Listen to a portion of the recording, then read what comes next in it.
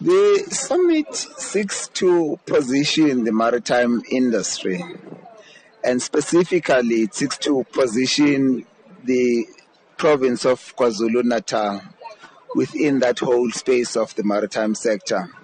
And the reason you would want to do that as a province is because KwaZulu-Natal is still by far the most vibrant maritime area. You've got two ports here, you've got the port of Richards Bay, you've got the port of Durban.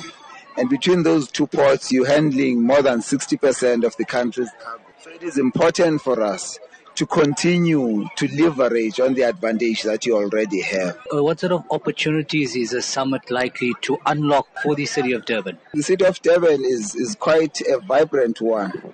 But what the city needs to do is to think carefully about how does it enable more activity. There's a whole lot of people, there's a whole lot of other industries that want to locate within the KwaZulu-Natal area. And to answer your question, therein lies the opportunity.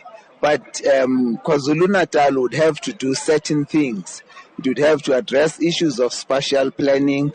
It would have to address issues of general planning.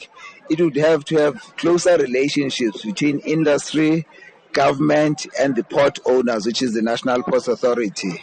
And therein lies the opportunity for more employment creation. So what sort of emphasis would be portrayed at the summit in terms of encouraging the youth to take up a career in the maritime industry? You're going to need very large skills base if you're going to achieve the objectives that you've set out for.